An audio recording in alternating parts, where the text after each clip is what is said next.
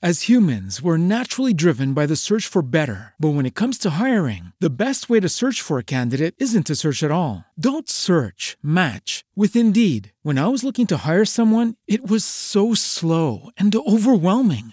I wish I had used Indeed. If you need to hire, you need Indeed. Indeed is your matching and hiring platform with over 350 million global monthly visitors, according to Indeed data, and a matching engine that helps you find quality candidates fast. Ditch the busy work. Use Indeed for scheduling, screening, and messaging so you can connect with candidates faster. And Indeed doesn't just help you hire faster. 93% of employers agree Indeed delivers the highest quality matches compared to other job sites, according to a recent Indeed survey. And listeners of this show will get a $75 sponsored job credit to get your jobs more visibility at Indeed.com/podcast. That's Indeed.com/podcast. Terms and conditions apply.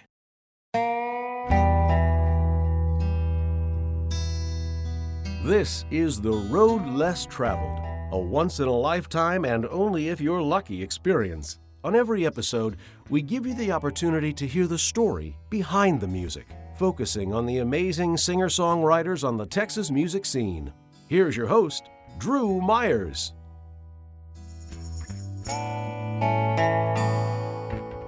Howdy. Thank you for listening to this episode of The Road Less Traveled, a Defining Audacity original series. I'm your host, Drew Myers. On The Road Less Traveled, I give singer-songwriters on the Texas music scene the opportunity to share the story behind their music. If you listen to this podcast on a regular basis or any of my podcasts, you know that I love story. I love sitting down with these singer-songwriters and hearing their story. It gives you a whole new appreciation for the artist and a new appreciation for their music. That is very true for today's featured artist, Miss Season Ammons. I had met Season before. We did a show together up in Denton. I dig her music, but it wasn't until this conversation that I really fell in love with what she was doing. We mentioned during the conversation, which you're going to hear in its entirety in just a few minutes, that Season brought me a copy of her new album on vinyl. Her new album, Steel Hearts, it's great. Check it out. Go buy it. But after our conversation and after I got back to Rainbow, Texas, I put that vinyl on my new record player, and it sounded different. I had heard Steel Hearts before, but it was different this time, and I do realize I was listening to it on vinyl, but I think it sounded different because of my conversation with Season. I thoroughly enjoyed it. I hope you enjoy it as well. We talk about a lot of random stuff, but I love the conversation when we started talking about her life list and making the important things important and putting her goals, dreams, and aspirations in the spotlight. Speaking of life lists, I want to share this before we get into the show. Season's going to play a kickoff song to get us going. On every episode, I ask these artists if they have a life list or bucket list, and then we talk through it. And then after that, I ask if I can see a copy of their life list, if they already have one, or if they're going to write some stuff down. Well, a couple days after we had this conversation, Season Ammons sent me a copy of her life list. And I love that. I'm excited about taking a second, really digging into it, and seeing if there's something on there that I can help her mark off. Because like I say during the conversation, it's neat to make a life list, and it's powerful to mark stuff off. But it is a game changer. It is life-changing when you can help someone else put their goals, dreams, and aspirations in the spotlight. Maybe I can help Season Ammons mark something off. Maybe I can't. But if I can, I will, I promise. Just a couple housekeeping items before we get into it. You can download this podcast wherever you get your podcasts from, Google Play, Stitcher, Spreaker, iTunes. We're on Spotify and iHeartRadio. Please subscribe, please like, please comment, please share, but only if you like what we're doing on this show. If you like the concept of hearing the story behind the music. That will help us grow this show, get more people to listen to this show, and introduce these incredible artists like Season Ammons to other people. Again, I really appreciate you tuning in. I'm going to turn things over to Season Ammons now. She's going to set up our kickoff song, and then we're going to get right into it. You're listening to The Road Less Traveled, a Defining Audacity original series. Here's Season Ammons. Okay, so this song is called We'll Get By, and it's a song I wrote several years ago when I was going through a very personal time in my life where I just wasn't really sure about a lot of things. And sometimes I write music from the perspective of somebody else, or even as if I'm talking to somebody else, even though I am talking about myself. So this was sort of a song of hope that I wrote to tell myself, like, it's going to be okay. You're going to get through this. And so I was just sort of talking to myself going like, we'll get by. We'll be fine. Don't worry about it. And then just recently with everything that's been going on lately, I sort of resurfaced the song, brought it back up, and got a lot of great responses about it. And it seemed to move people. So I ended up re-recording, a full-blown version of the song and then released it as a single. So here it is.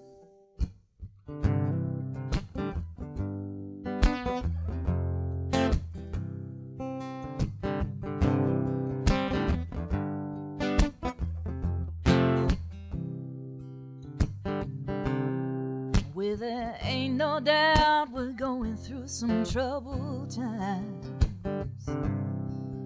Dreaming of better days when we can leave this all behind. Well, I know right now it feels like you're all alone. You know we're gonna get through this, so just hold on and we'll get by. Sure as tomorrow the sun gonna rise, we'll get by. Sure as the stars in the heavens are gonna shine, we'll get by together, you and I. We'll get by, we'll get by. Well, it feels like we got a restless heart. The days run on forever and we're miles apart. You don't know where to go or even where to start. You gotta stay strong even when it feels too hard. 'Cause we'll get by, sure as tomorrow the sun gonna rise. We'll get by, sure as the stars in the heavens are gonna shine.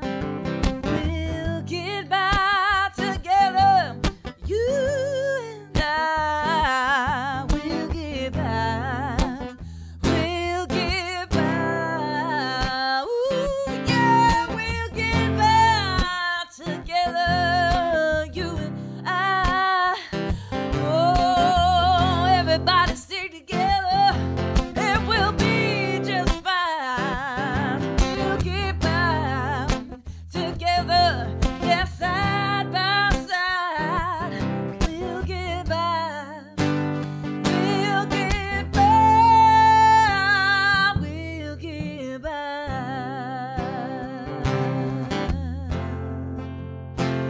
We'll get by.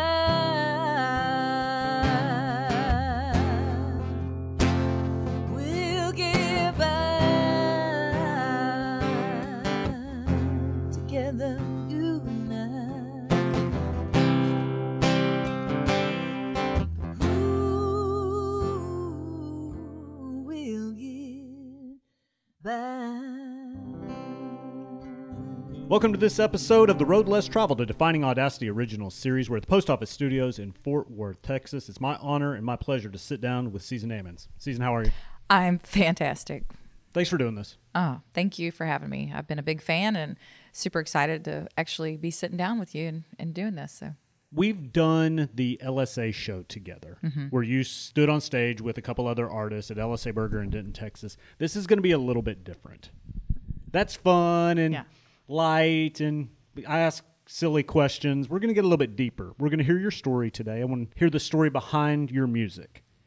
You're in a little bit different situation because you're not, I mean this in the most positive way possible. You're not 22 years old trying to make it on the Texas music scene. No, not close at all. Which is a good thing. I do think that's a good thing. So do I. It's you only look at those quote unquote negative things by however you think people can define you, and you can't be defined if you don't allow it. How long have you been doing this? Since I was about 20. So, I mean, I'm saying a good 20 something years. I turned 41 this year. So, my whole life, I mean, I've been writing music and playing instruments my whole life. But I would actually say where I said, okay, I am a singer-songwriter. I'm doing this for a profession and seriously took a real look at it. I was 30 years old when I made that decision, and I haven't looked back since. And I told myself I would never work, a job like this is my job, and I dedicated my whole path from 30 on. So 11 years now I've been at this. Well, let me say this. I think you're fantastic. I think you have a very unique sound to you, a very cool vibe about you, from your music to your story to you yourself. I mean, just sitting here with your cute jeans on, your cute shoes. I mean, you've got a cool vibe about you, and I dig it a lot. So what happened when you were 30 years old that said, hey, I'm going to go for this thing? I had just put my music on hold for a while. I left home at 17, moved to Nashville when I was 19, and I went to Nashville wanting to learn to write music. And I did go with the intention of doing it. I mean, I didn't know what that meant. I had no clue. I say I failed at it because I didn't have a plan. I didn't have any business sense. I literally was just out there sort of floundering, if you will. But I still look back and I go, that was a great experience because I did learn quite a lot. So anyway, I ended up, getting married at 22 and then had kids. I was married to a military man, and we ended up traveling. And so I pretty much stopped my career at that moment. And I decided I'm going to be a stay-at-home military wife. This is my life now. And I did that for quite a long time. And when my kids got a little bit older, I mean, it never left me. My music was always there. And I knew that if I didn't kind of reach back out and get to the core of who I was, that I wasn't serving myself and I wouldn't be serving my kids and just who I am if I let that go, because it never died in me. So I knew that I had to sort of resurrect that.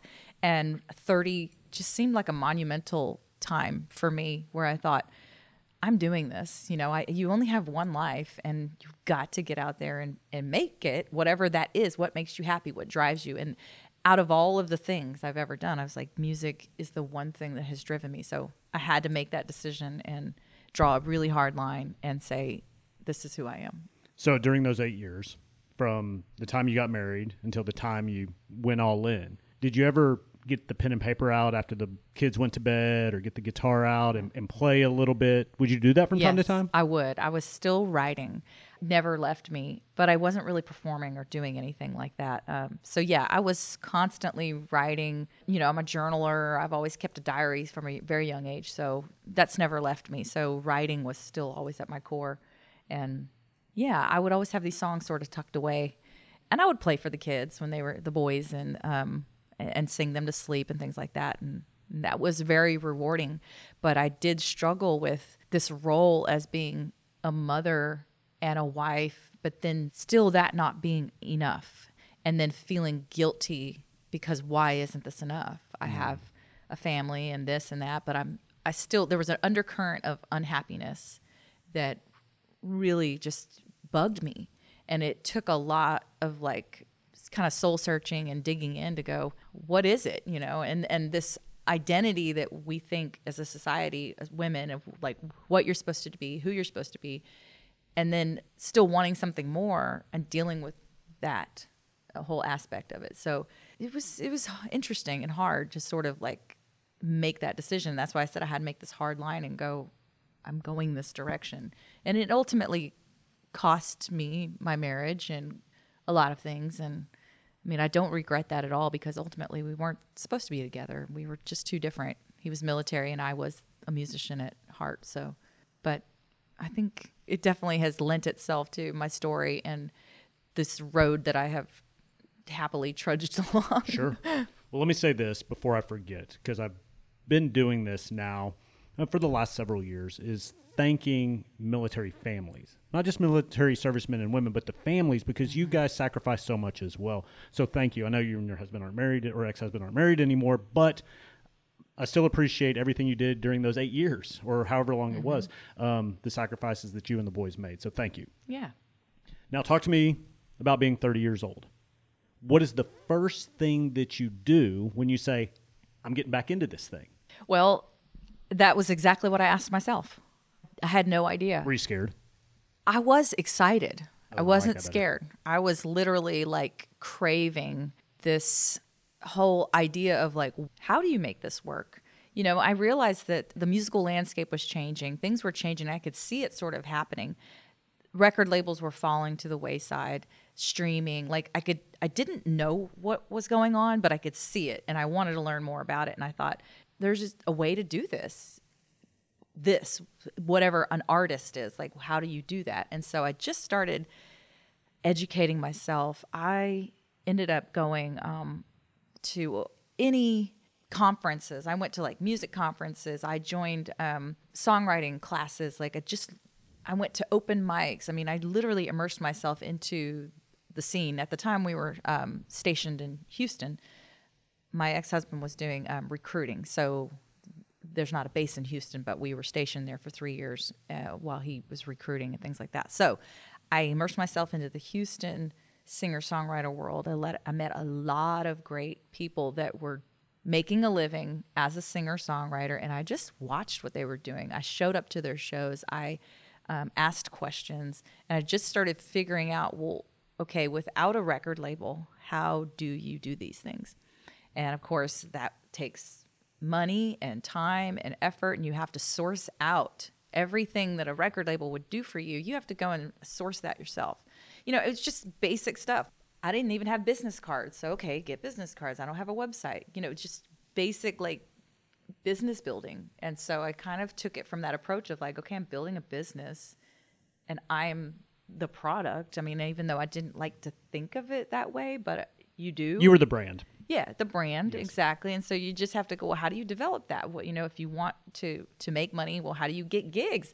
How do you even get a paying gig? You know, those were the questions that I asked myself, and I just got in there and just started learning. So within a few years of doing that, I was able to just sort of establish some basics, and then ended up cutting a record with Stormy Cooper, Roger Krager's bass player, and he had just opened up a studio in Houston. I was one of his first clients, and actually at the time he was working with Brie Bagwell, and she was kind of just getting started too, and I ended up singing her harmonies on her first record way back. And I mean, and so, you know, I just was watching people in the scene and watching them how it was getting done. And I was just like, okay, I'm a part of this new movement of like troubadours, I guess, of getting out there and being indie and figuring it out. Where'd you grow up?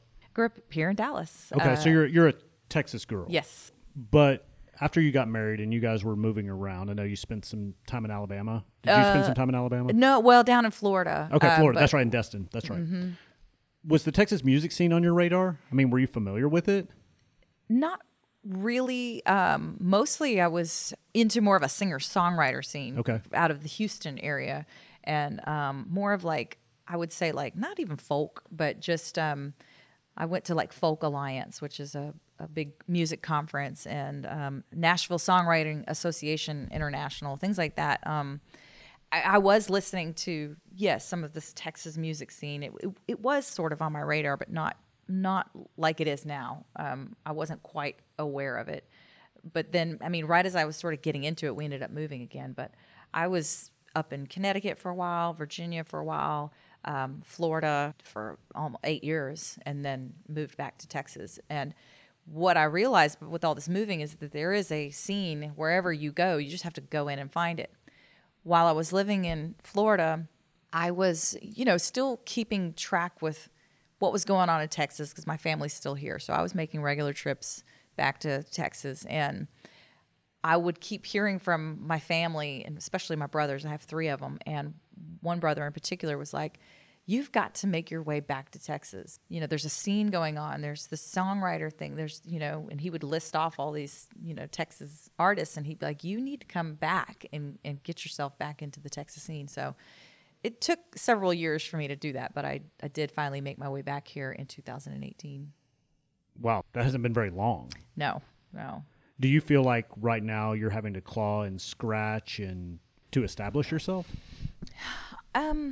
Because you have established yourself. Yeah, I don't feel like I'm like clawing. I just feel like I'm moving, because I don't feel like there's an end goal. And because I feel like you always have to be evolving and creating. So I don't feel like you're ever going to get there. I don't feel like there's an end. So to me, it's like, I don't worry so much about trying to keep up necessarily. I'm just staying true to who I am and what I love to do and creating. And, I just feel like that speaks more volumes than trying to, I guess, fit into one particular thing or have one particular goal where you're just dead set on, I want to be this. I don't know. I've always sort of been all over the place. So do you think that, taking that break until you were 30 years old provided that perspective? Because there are a lot of singer-songwriters, younger singer-songwriters, that don't have that perspective. I do. I think it helped me develop more as a person, and then see what I really, really wanted. Yeah, and then live a little bit, and then have some material under your belt. I was I've been writing since I was like 6 or 7. Oh, really? Yeah. I always wrote little melodies. I got a keyboard when I was like 9, and I was always tinkering, writing songs. And then when I was around 13 or so is when I started really writing with a guitar. Well, not a guitar. I didn't pick up a guitar until I was about 15. But wrote short stories, poems, and just little melodies.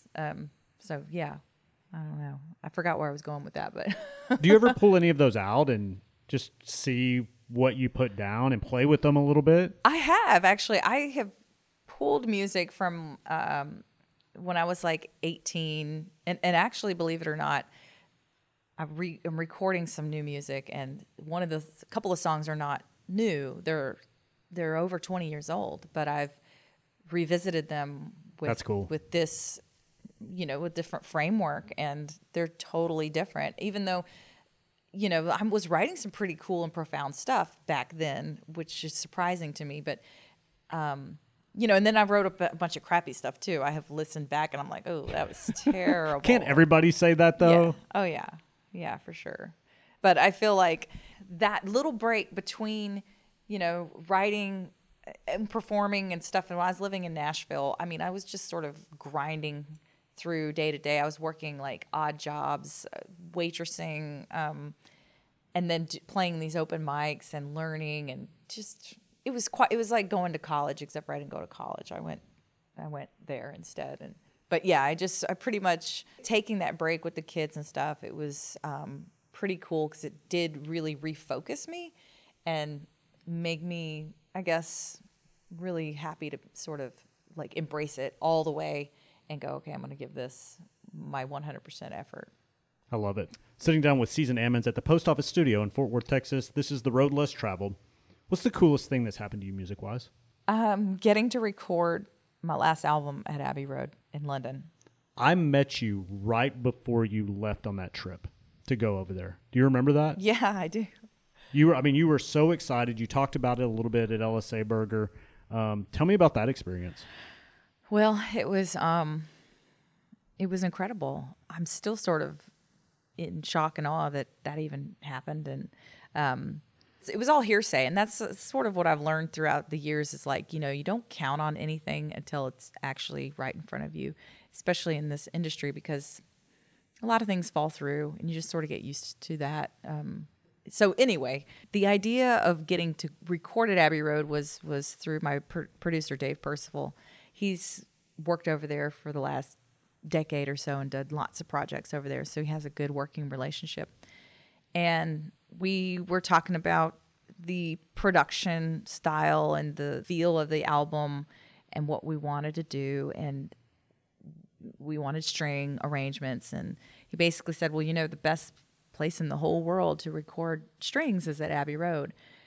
And I'm going, it's sort of this light bulb went off and I'm like, could we really do that? And he's like, well, we could, and you can't just book over there, it's kind of a process. And thankfully with Dave, he was able to sort of make it happen, but I was my fingers were just crossed going like, I hope this works out.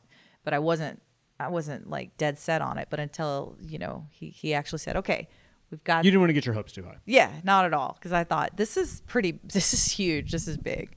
And so, Anyway, got it all arranged, and it was like, okay, we're going over there, and it just blew my mind. I mean, I was so nervous. I was just enchanted going there, going into the studio, going into Studio 2, which is the big room where the Beatles recorded, and seeing the symphony down below. You're up in this big, like, sort of loft area where the mixing board is and everything, and you're looking down in Studio 2.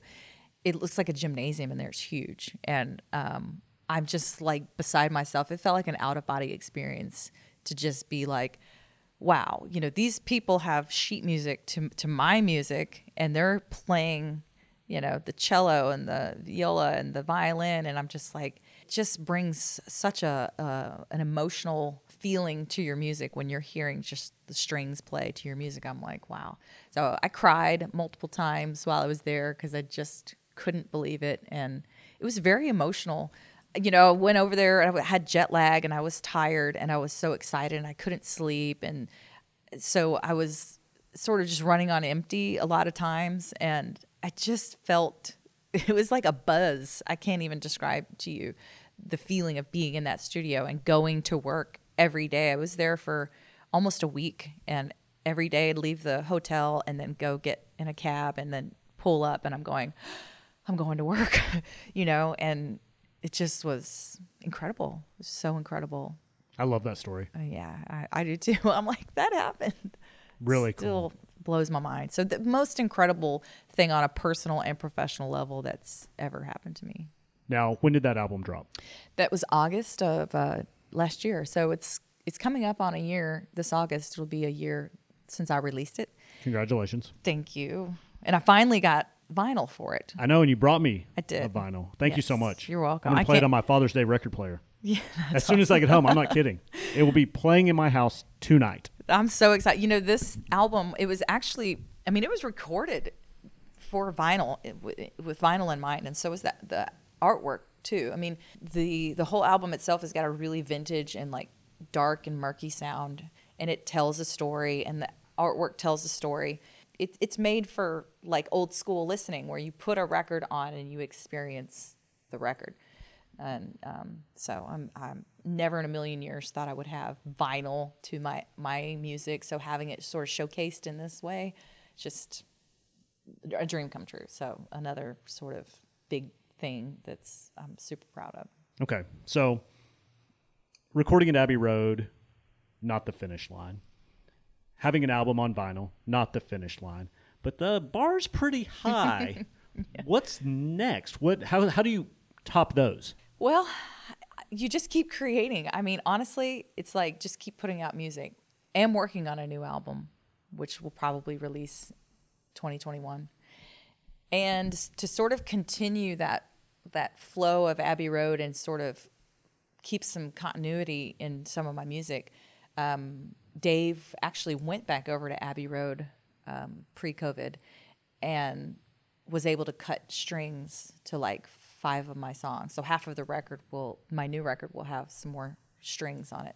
So keeping some of that flair with it, and then recording with some of like the best players ever. One of them being J.J. Johnson, and he's the drummer for Tedeschi Trucks, an incredible drummer. And then Glenn Fukunaga, who is one of the touring bass players for the Dixie Chicks, and he's worked with Sean Colvin and some pretty amazing people. So having this really cool core group to record this new music along with the strings from Abbey Road, that's cool. And so like that's next on the horizon. And then making some really cool music videos that I plan on like going really cinematic with. I love that sort of medium.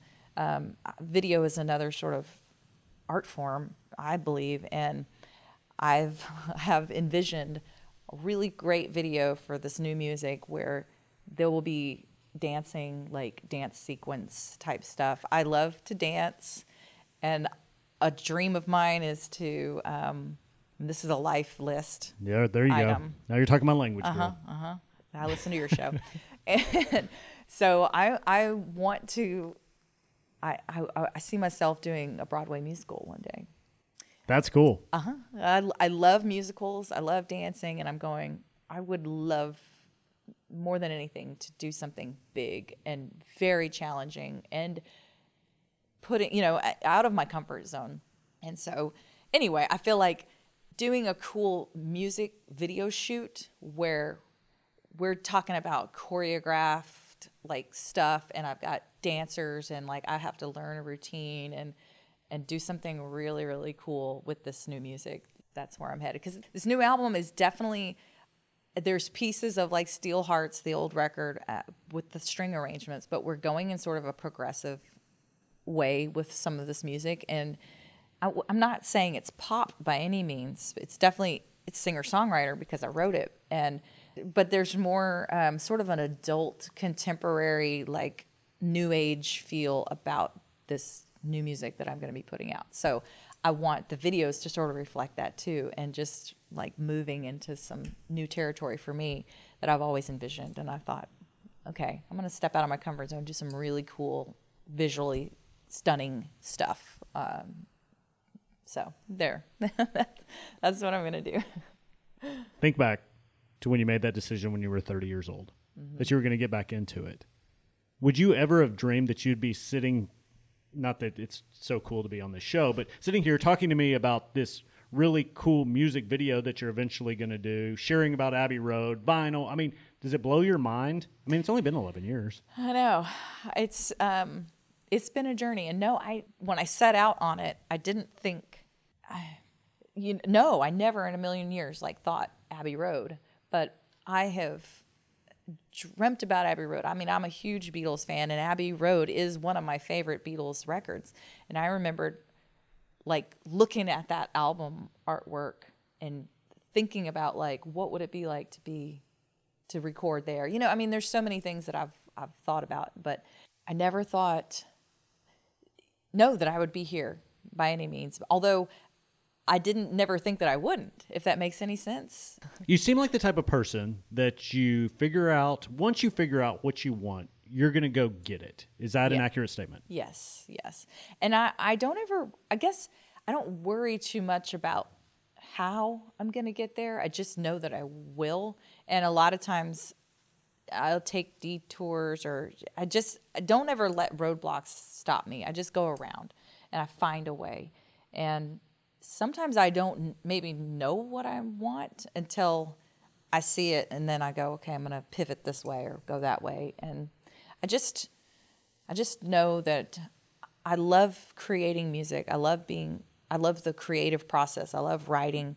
I love being in the studio. I mean, I love this work, and it's what drives me. So I knew that at 30, I was going to be doing that, and I was going to make a living, and that this was going to be the way I was going to create my life. And I wasn't going to put a time limit on it either. I just said, okay, this is who I am. This is my identity, and this is the work that I want to be doing till I can't anymore. Right. And I see, there's a lot of people that are still doing it at 60 and 65, and I feel like if you can create the ability to work in that capacity, then there's just no limit as far as what you can do. Let's do some rapid fire stuff real quick. Then I'm going to ask you the question that I ask everybody that comes on my show. Okay. I'm just going to say one thing, and then I just want you to go with it, okay? Mm-hmm. House concerts. Love house concerts. And you did your first one within the last week, right? Yes. I follow you on social. I kind of stalk you. It's not a big deal. I love that. With everything going on, tours getting canceled, shows getting canceled, once again, you cannot let something stop you. So it's what do you do? Use the word. And you just pivot. That's it. You don't stop, you pivot. So you can't go this direction, well, fine, go this direction. So you just got to think outside the box and go, well, I mean, house concerts are not a new idea. So I just sort of ran with this idea of going, okay, how do I keep playing shows? How do I keep doing that? So, yeah, just announced a couple weeks ago that I was basically taking applications saying, hey, I want to come to you no matter where you are. I can make it work. Basically putting together a tour. And so far, we've gotten lots of applications from here in Dallas to Houston to Florida to California. St. Louis, even Georgia. So it's a matter of kind of sifting through all those, figuring out who wants what dates, and then making some touring adjustments around that. But yeah, just did my first one in LaGrange, and we'll be doing one the 18th of this month up in Kerrville. So did you have a positive experience? Did they eat you up? Yes, It's it's, cool, it's right? so much fun. I mean, It's so intimate and awesome. yeah, and I've done house concerts in the past, a few, throughout the last 10 years or so, but never like a tour, never where I'm specifically going out and doing more of a tour style, since you can't really tour and all the bars are closed. So it's a great experience because you do get to tell your stories. You're not limited by a lot of things. You're able to talk to people afterwards and really get to know people, and that's where you get good songs from too, because you might sing a song and then afterwards someone will say, oh my gosh, I really love that song and it reminds me of this, and then you sort of get to hear somebody else's story or experience, and then that can inspire you to write another song. If you're a singer-songwriter on the Texas music scene and you do not do house concerts, personally, I feel like you are missing the boat. Because what you do, and you can correct me if I'm wrong, Susan, is you are creating raving fans, because they come into a very comfortable environment that they already know. They sit down, they shut up, they hear the story behind the music. They're probably going to buy some of your merch. So now they have a Season Ammons coffee cup, which we do have at our house. They have a t-shirt, or they have a vinyl. Now they're a fan. And when you do start to tour again, if you're probably in a 50-mile radius, they're going to be the ones that show up at your show. They are. That's exactly it. It helps to really build the bridge, between, the stage and the audience. And literally it's awesome because you do get that one-on-one experience. And yes, because they had that experience with you, they're more likely to come out and they want to support you. It's so much better sometimes, I think, than, unless you're playing some big venue, it's definitely a better scenario, and it's more satisfying, more gratifying too. So the first one I ever went to, and then we're going to move on, I saw Courtney Patton play at a friend's house in Granbury, Texas. It was a potluck dinner, and I sat there and ate chicken spaghetti with Courtney Patton before she played music. Right. I'm not going to get that seeing Courtney Patton at Bostocks in Stephenville. You know what I mean? So I was already a Courtney Patton fan, but then I was even more of a fan after that. And I think that's what you guys can do doing those house concerts. So I think it's awesome that you're putting an emphasis on that right now. Well, it makes you more accessible, and people get to see you and get to know you as a real person.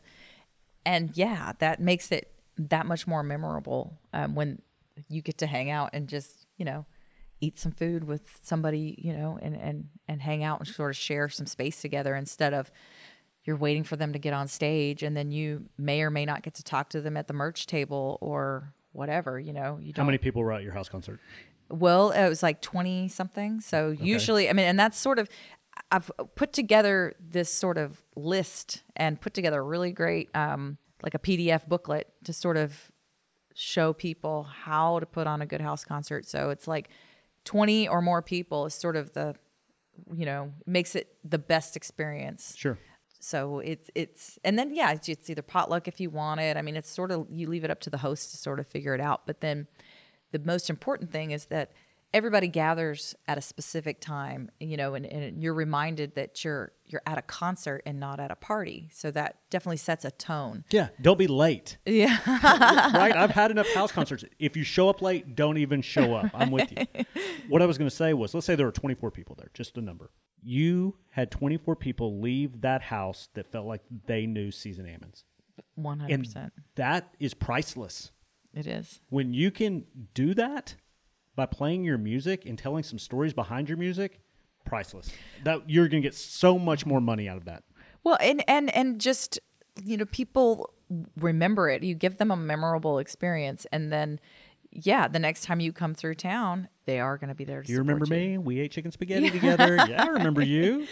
Well, and most people are, they will buy something. So it does help tremendously on that front of things, because most people are going to buy a shirt and a CD. And so the average person is going to spend $20 to $40 because they want to. I mean, and there's a connection there. They know that they're directly impacting you by supporting you. There's no middleman, there's no ticket sales that go to the club or whatever. It's literally going from them to you, and they feel really cool about it, and knowing that they are supporting you. And it means a lot to me to have people, want to do that. So when they're moved to do that, not only are they going to tip you and buy your stuff, I mean, we're talking $40 average for the average person. So yeah, you times that times 20 or more people. 24.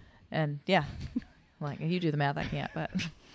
No, I think it's awesome. So if you're a singer-songwriter in the scene and you're not doing that, you're missing the boat. And if you're a fan of Texas music and you're not opening up your house to your friends and your family and bringing in these artists, you're missing the boat as well. Mm-hmm. All right. Back to our rapid fire. That wasn't that rapid. TikTok. Oh, well, new to the game. Tell people about the class you're offering now. Yeah, right. I'm encouraging her to offer this class. Yeah, TikTok for users 40 and over. I've already signed up. No, it's definitely, I'm still learning this thing. I don't know that it's something I'm going to utilize all the time, but I went on, I guess it's been about a couple of weeks ago, and I've just been looking at it, studying it, seeing like, what is this? And do I really need more of this social media crap? I mean, I say crap, but I'm already Facebook, Instagram, and Twitter. So I'm like, do I really need one more thing? But if you go on it and look, it's a lot of fun. It can be fun and entertaining, and it's just a different avenue for people to see a different side of you.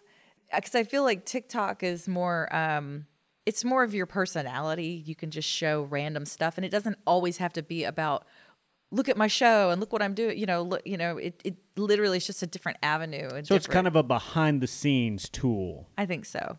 It can be stupid. It can be serious. There's just no rules really about it. And there's fun, challenges to do. And there's everything from like cooking to home decor. I mean, you could search endlessly on TikTok and find something that you like. It's not all about the teeny boppers dancing and this and That's that. all I've seen. So yeah, which the problem with TikTok is that once you do find stuff that you're into, you will find yourself being on there too long, and that's where I have to shut it down, and I have to just be mindful because time is precious, and I do a lot of other things besides staying on the phone all the time. And I know you do too. It's a part of our job. You have to do it. But I also am very clear, and I carve out time every day to make sure that I'm present, and I do meditation, I work out, and read. I don't turn the TV on too much. I'm not a big TV person. I just I enjoy music and listening to music, and then sometimes just dead silence. I just want nothing, nada. But it's just finding balance. So yeah, TikTok. Plug your TikTok real quick so people can follow you. It's just Season Ammons. There you can go. just Check it out on all of the social platforms, from Instagram and all that. Yeah. All right. Let me ask you the question that I ask everybody that comes on The Road Less Traveled. I put a heavy emphasis on story, past, present, and future. This question has to do with the future, looking ahead. Do you have a life list or a bucket list? Yes. Is it written down? Yes. And I keep adding to it. That's awesome. Yeah. Where is it? In your phone? No, it's in my journal. So it's handwritten down. I love that, girl. I think that's awesome. I'm a handwriting type of fool. I do utilize my iPhone for sure, notes and things like that. But I always keep paper near me. I'm still old school when it comes to my calendar. I have a big black and white paper calendar, and I write everything down, including the show today. I look at my calendar, and I just like to visually look at it, touch it, write it down. It helps me. I feel like there's power in writing something down and putting a date on it. I totally agree. People come on the show, I ask them that question. I'm like, yeah, I've got a life list or a bucket list. And I ask them if it's written down, and they say no. I said, it's going to be so much more powerful if you put it on paper, I promise. Or even type it in your notes on your phone. Yeah. So what's on this list, Susan? Well, the Broadway is there. Love that one, by the way. Love it. To play Red Rocks. Cool. Very cool. That's on a lot of singer-songwriters' list. Mm-hmm. Yeah, there's so many great concerts and things like that I would love to play. I did have Americana Fest was on my list, and I got to do that. Mark it off. I did. And to tour Scotland was on my list, and I got to do that. So a lot of things that I've written down, and that's the cool thing about writing it down and putting a date, because when you go back and you revisit them, you're like, done, done, done. And I literally love that feeling of like, okay, the list is, but then you just keep adding it, it never goes away. But let me piggyback on that statement. I totally agree, because when you take the pen and you mark through it, there's something about marking through it that makes your brain think, what's next? Mm-hmm, mm-hmm. It's almost this domino effect, and that's what I love about a life list. So many people are like, I don't want to lock myself down in doing this, and I want to be more spontaneous, and I get that. Yeah. But putting just a few things down on paper, taking the steps to accomplish that goal, and then actually doing it, that'll set your world on fire. It does. And it gives you a drive, and it's so cool, because I've always been a believer in writing things down ever since I was young. Even moving to Nashville, I wrote it down, and it happened. I did it, Also on my list is Grammy.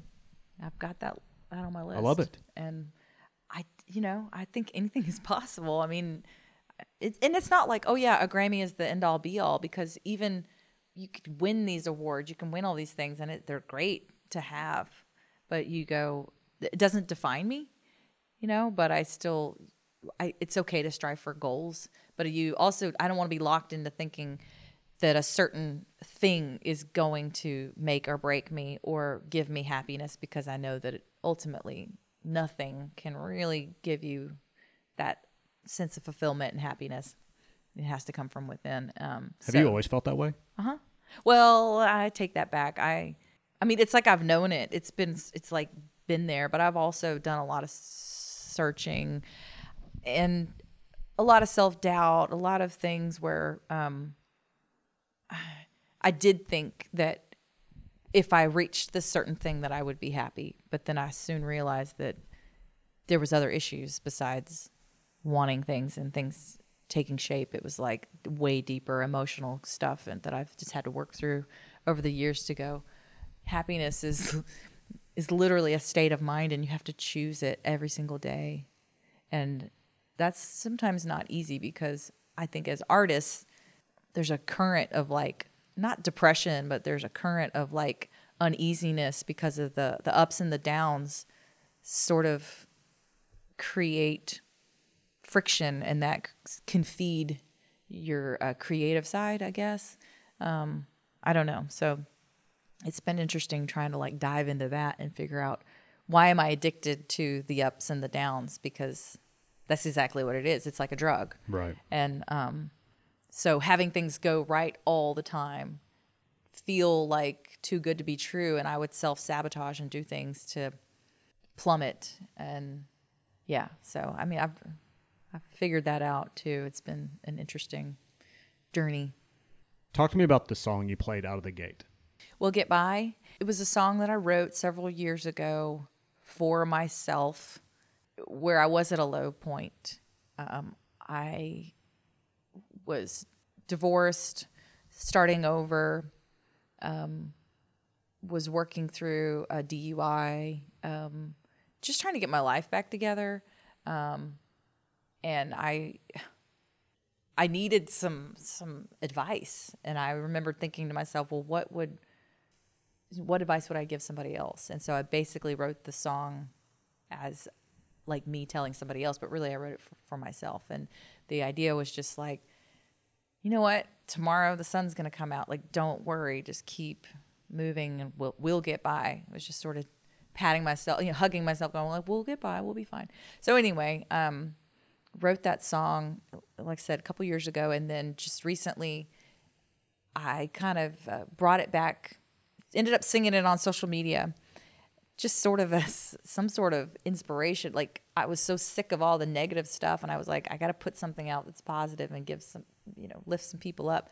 So I put it out there, an acoustic version, and got a lot of great responses from it. And then it just fueled me to want to do more with it. And I talked to my producer, Dave, at Yellow Dog, and he was like, well, let's cut it. Let's just make a full band version of it. Let's cut it. And we cut it like in a day with some great players. Adam Oder plays bass on it, and Josh Center plays drums. And we just cut it in a few hours, and then ended up releasing it as a new single to kind of get something out there. And then also was able to tie it into Feeding Texas. This is cool. Yeah, tell people about that. Yeah, Feeding Texas is a wonderful organization that helps, supply food and supplies to families in need. And the cool thing about We'll Get By is that all of the proceeds from the streaming, and I have a special T-shirt that's specifically for Feeding Texas. So, and that's on my website, seasonammons.com. If you go and order that T-shirt, all the proceeds go to Feeding Texas. And every dollar that is raised basically feeds 7 families. So it's pretty cool. That's awesome. Yeah. That says a lot about you, girl. I think it's incredible. Well, I just thought, man, what can I do? I was feeling really hopeless, and I'm feeling like just going, I got to be able to do something. And that's sort of what led me to sort of go down this rabbit hole. There was one thing that I noticed around town and I'm in New Braunfels. When everything sort of was going down, I noticed that there was always a line around the food bank, because I'm right up the street from the food bank in New Braunfels, and it was just always packed.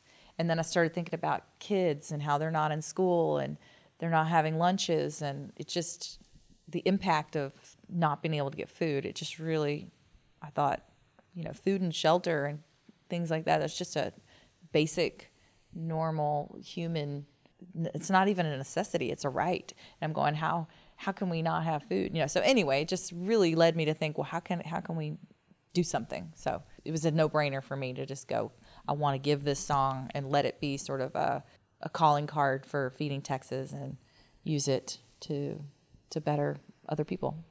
Because I find that the best way to get out of your own stuff is to go help other people. Get out of you and get into other people. No doubt. Okay, so this is kind of a rhetorical question, because surely you have thought about this.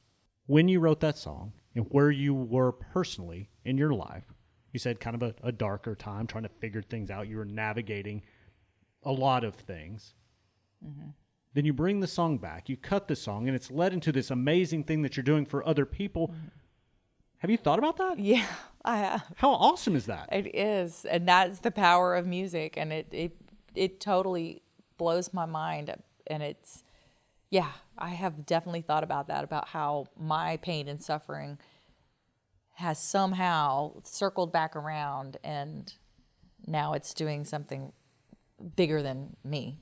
And I'm going, that's powerful. And and to me, that's the universe, that's God, that's just how music can work. I think it's awesome. I love it. All right, let's finish up your life list real quick. So I ask people if they have a life list or a bucket list. They either do or they don't. You do. It's written down. I love it. I want to see a copy of it. Okay. Because it's cool to make a life list, and it's neat to mark stuff off. Very powerful to mark stuff off. But it's a game changer if you can help somebody else mark something off their life list. I don't know if I can help you until I see it. But there may be something on that list that I can actually help you accomplish. Okay. And if I can do that, season, it would fire me up. That is awesome. I love that idea. That's and will really you do me another favor? Yes. On your list, will you write 2 things down? Okay. Thing number 1 is to inspire somebody else to make a life list or bucket list. Okay. And to help somebody mark something off. Awesome. I love that. Okay, cool. I love that. All right. Okay, last thing I'm going to say, and I'm sitting down with Seasoned Ammons, Post Office Studio, Fort Worth, Texas. This is the Road Less Traveled, a Defining Audacity original series. I mentioned earlier in the show that I dig your vibe. Everything about you I think is super cool. And I realized during this conversation why that is, what makes me feel that way. because you've got your shit together. Because you know what you want. You're very comfortable in your own skin. And there's a confidence about you. Not a cockiness, but a confidence about you that's pretty freaking awesome. I love it, girl. Awesome. Thank you. I feel the same way about you. I admire your work. I admire the type of person you are, and the things you do are big and cool. And Thank you. I feel the same way. Like you've got it going on, and I totally respect you and what you do. And you're right. It shows in your work and in the way that you carry yourself. So it's cool that you see that in me. I appreciate that. Absolutely. So let's talk about this just real briefly, and then we're going to get out of here. There is a common denominator between the two of us, and I'm not talking about our age. You said something just kind of in passing a minute ago about the meditation and the reading and the prayer. I do the same thing. Mm-hmm. I put an emphasis on it every single morning. You also said, every day I choose to be happy. I do the same thing. Mm-hmm. It's like I lay a foundation every morning so I can build on that foundation the rest of the day. And no matter what life throws at me, I can always get back to that foundation. Mm-hmm. We're just alike in that regard. Mm-hmm. And that's kind of the thing I'm putting an emphasis on now, whether it's my public speaking or this radio show and podcast, is you got to make the important things important. And the most important thing is yourself. That's your emotional, physical, spiritual, mental well-being. Mm-hmm. Do you have to be 40-something years old to figure this out? No. I wish I would have figured it out sooner. Right, exactly. I don't know why it took this long. I mean, it sucks that I wouldn't say I wasted a lot of time, but I wasted a lot of energy.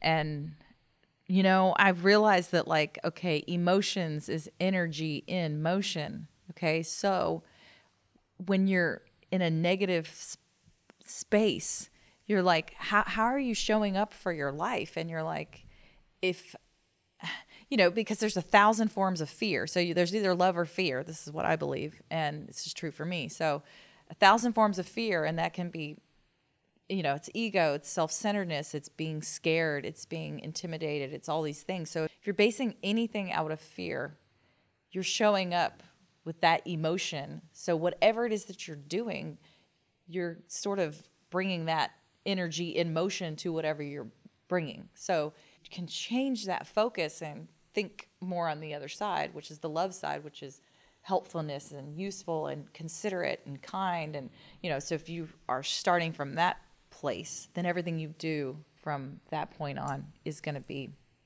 more helpful. So I feel like literally making that time, the commitment to myself every morning. And it sounds to be selfish to go, oh, I'm thinking about me, but you can't give, you can't be the best person you are without that first. And it took me a long time to sort of realize that. And I always chased other forms of pleasure and happiness through drugs and alcohol and bad relationships and other material things that I thought would make me happy. But at the end, it doesn't, because like happiness, it just is. And you can choose to see it or not, and not to say that there isn't bad things out there, but sort of creating that silence in the space in the morning and just setting your day off the right way, it helps you to stay more present and focused. And just be happy, be grateful, be present for the other people that are in your life. And it does take work, but in dedication, but it's like anything else. You just have to start, Absolutely. Even if it's just 1 minute where you're not looking at your phone, or 1 minute you don't have the TV on. You just go outside first thing in the morning and take a deep breath, smell the air. I mean, and be happy and go like, okay, I'm here. I'm here today. Every day we wake up, that's a miracle. We're still here. We get to do this. And also, and I feel like, we have to take care of this meat suit that we're in. Meat suit. And that will be the title of this podcast. Season Ammons, love your meat suit. You're right, though. You have to take care of yourself physically. You have to. You do, but that's your emotions and your spiritual and your physical well-being. So what are you putting in your body? So and that means what your food and water, and what are you eating, drinking? Take care of yourself.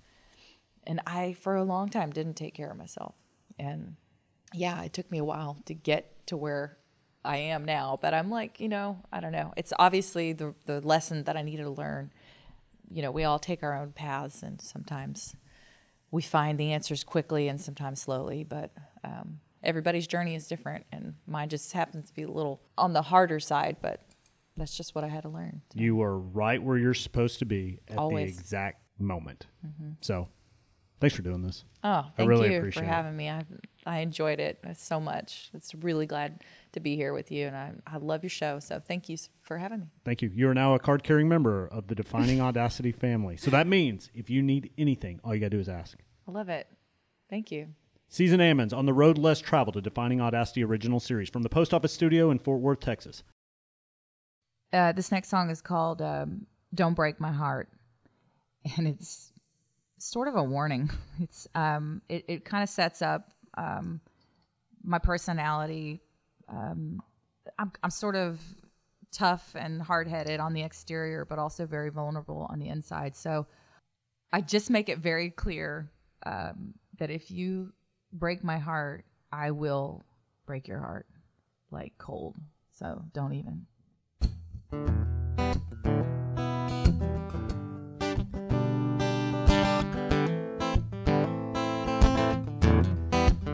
I don't follow the rules. I don't read the signs. I got a hard head, a lead foot. I'm running red lights. I don't play to lose. I better win the game. I got a full deck, hands down. I walk with no shame.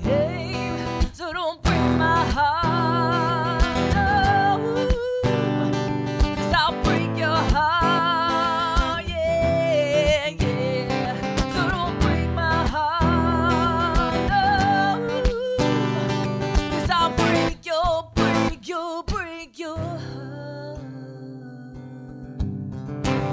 I'm giving you a heads up before I tear you down. I'm a hot-blooded cold mamma jammer when the sun goes down. You better watch your step. Don't cross the line, 'cause you'll be up shit creek without a paddle in no time. So don't break my heart, no, 'cause I'll break your heart, yeah, yeah. So don't break my heart, no, 'cause I'll break your heart.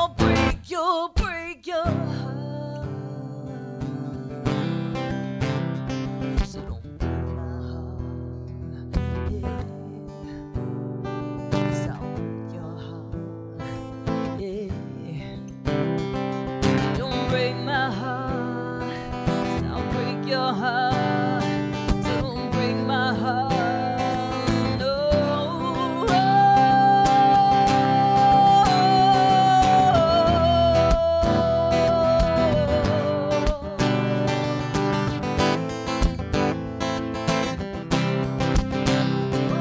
Don't break my heart, no,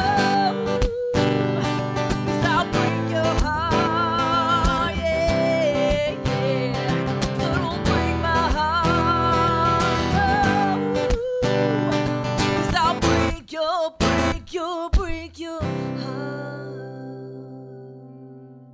Thank you for listening to this episode of The Road Less Traveled, a podcast designed to showcase Texas singer-songwriters and put their incredible music in the spotlight. The Road Less Traveled is a Defining Audacity original series. As humans, we're naturally driven by the search for better. But when it comes to hiring, the best way to search for a candidate isn't to search at all. Don't search, match with Indeed. When I was looking to hire someone, it was so slow and overwhelming. I wish I had used Indeed. If you need to hire, you need Indeed. Indeed is your matching and hiring platform with over 350 million global monthly visitors, according to Indeed data, and a matching engine that helps you find quality candidates fast. Ditch the busy work. Use Indeed for scheduling, screening, and messaging so you can connect with candidates faster. And Indeed doesn't just help you hire faster. 93% of employers agree Indeed delivers the highest quality matches compared to other job sites, according to a recent Indeed survey. And listeners of this show will get a $75 sponsored job credit to get your jobs more visibility at Indeed.com/podcast. That's Indeed.com/podcast. Terms and conditions apply.